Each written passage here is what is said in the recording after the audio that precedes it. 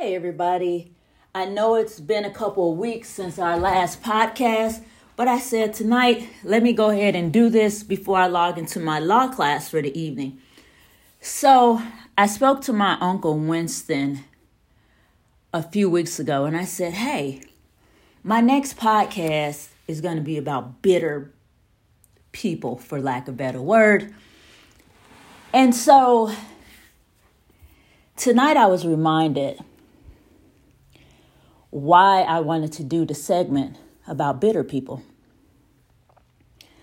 I sat on a call tonight, and I don't need to disclose the nature of the call, but on a call, a bitter bandit will be the word I use. A bitter bandit made some comments, and I laughed at her comments because I thought to myself, why do people who have so much to say not put the proper label on the envelope for the intended receiver? Making general statements is like sending blanket mailings to people and everybody get one. But if you want the intended receiver to specifically get it, you label it correctly. You don't just label an address, you put the whole name, attention of, this is for. So I laughed and I said, someone sounds bitter. When you start making comments like, get to know people for yourself, don't believe what other people say, or things along that line, I think to myself, well, if you're over 50 and that's still your mentality about what somebody else thinks or their perception of you based on the ignorance that just flew out your mouth that other people probably are like, okay, what is this whole talking about? That's on you. But goodness, if you're over 50 and you're still thinking like that, you're bitter. Oh my God, you're bitter.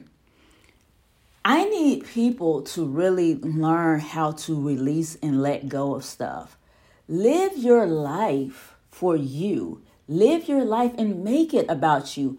Own you and your actions. See, if you take ownership of your actions, you don't ever have to worry about defending yourself in general by saying comments like, get to know people for yourself, don't believe what other people say. All of that because you're confident in what you bring and what you do. Now, if you're bitter and messy, you may let things like that come out your mouth. Just saying. And the reason I was talking to my uncle about people being bitter, because in general, we were speaking on baby mamas specifically.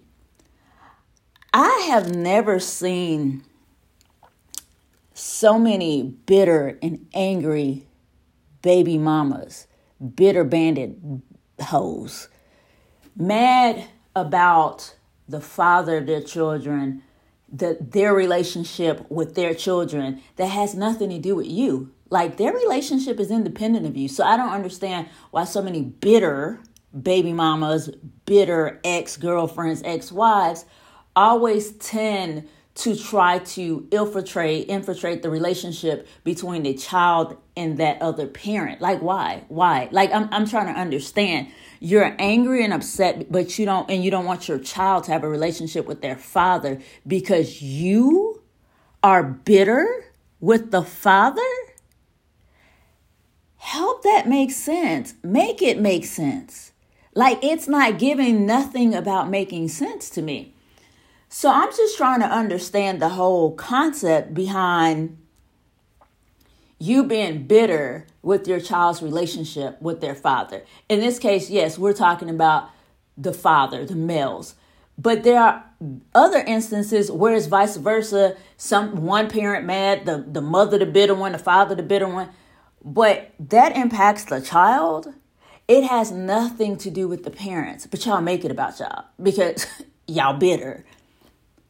Then you wonder why your child grows up and have all type of, God forbid, issues, or why your child grows up hating their father or their mother or whatever parent, or why your child grows up hating people in general.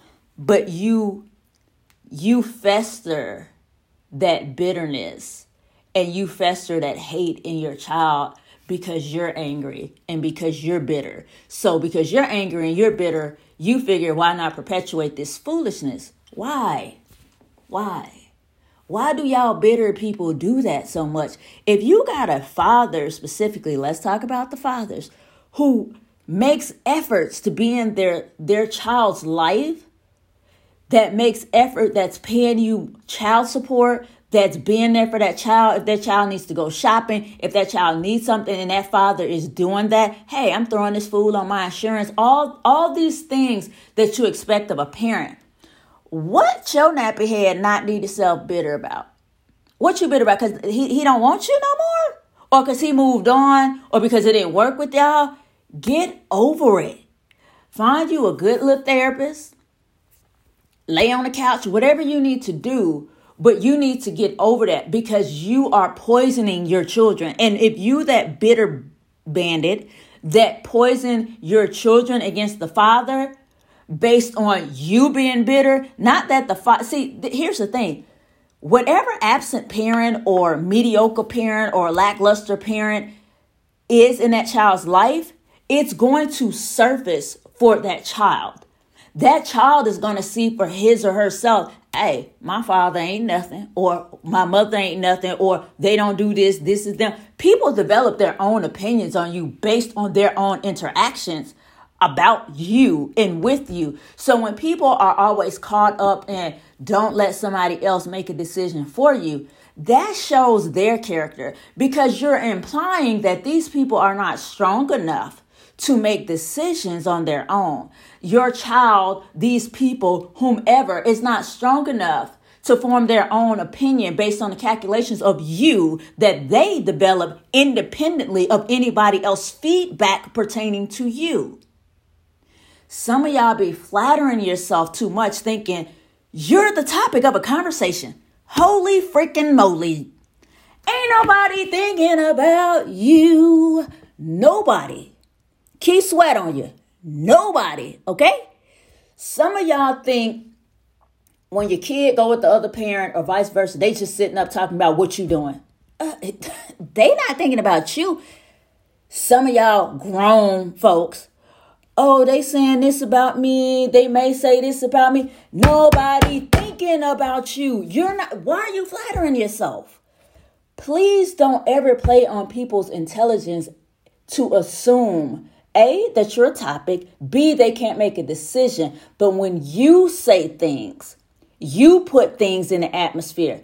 That's when they base their opinions. That's where they get their thoughts about you. It's nobody else but you.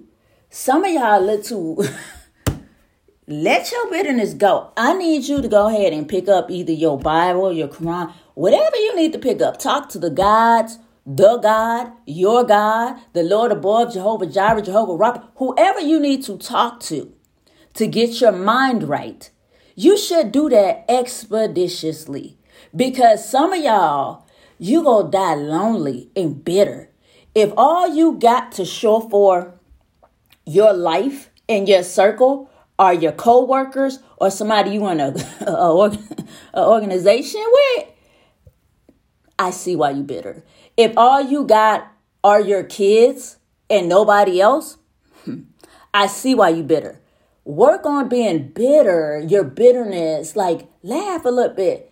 Go out, enjoy life. Sit at home, enjoy life. Do whatever you do to enjoy life. But stop being so wrapped up thinking, A, you're the topic of a conversation, and B, perpetuating your negative energy and putting that off on whomever, other people, your children, whoever, whatever. Do better. Do better, people. You really got to do better. Being bitter does nothing for you. In fact, it makes some of y'all look, oh, I'd be like, oh my God, you look old and fat. Oh, that's a bad combination. Do better.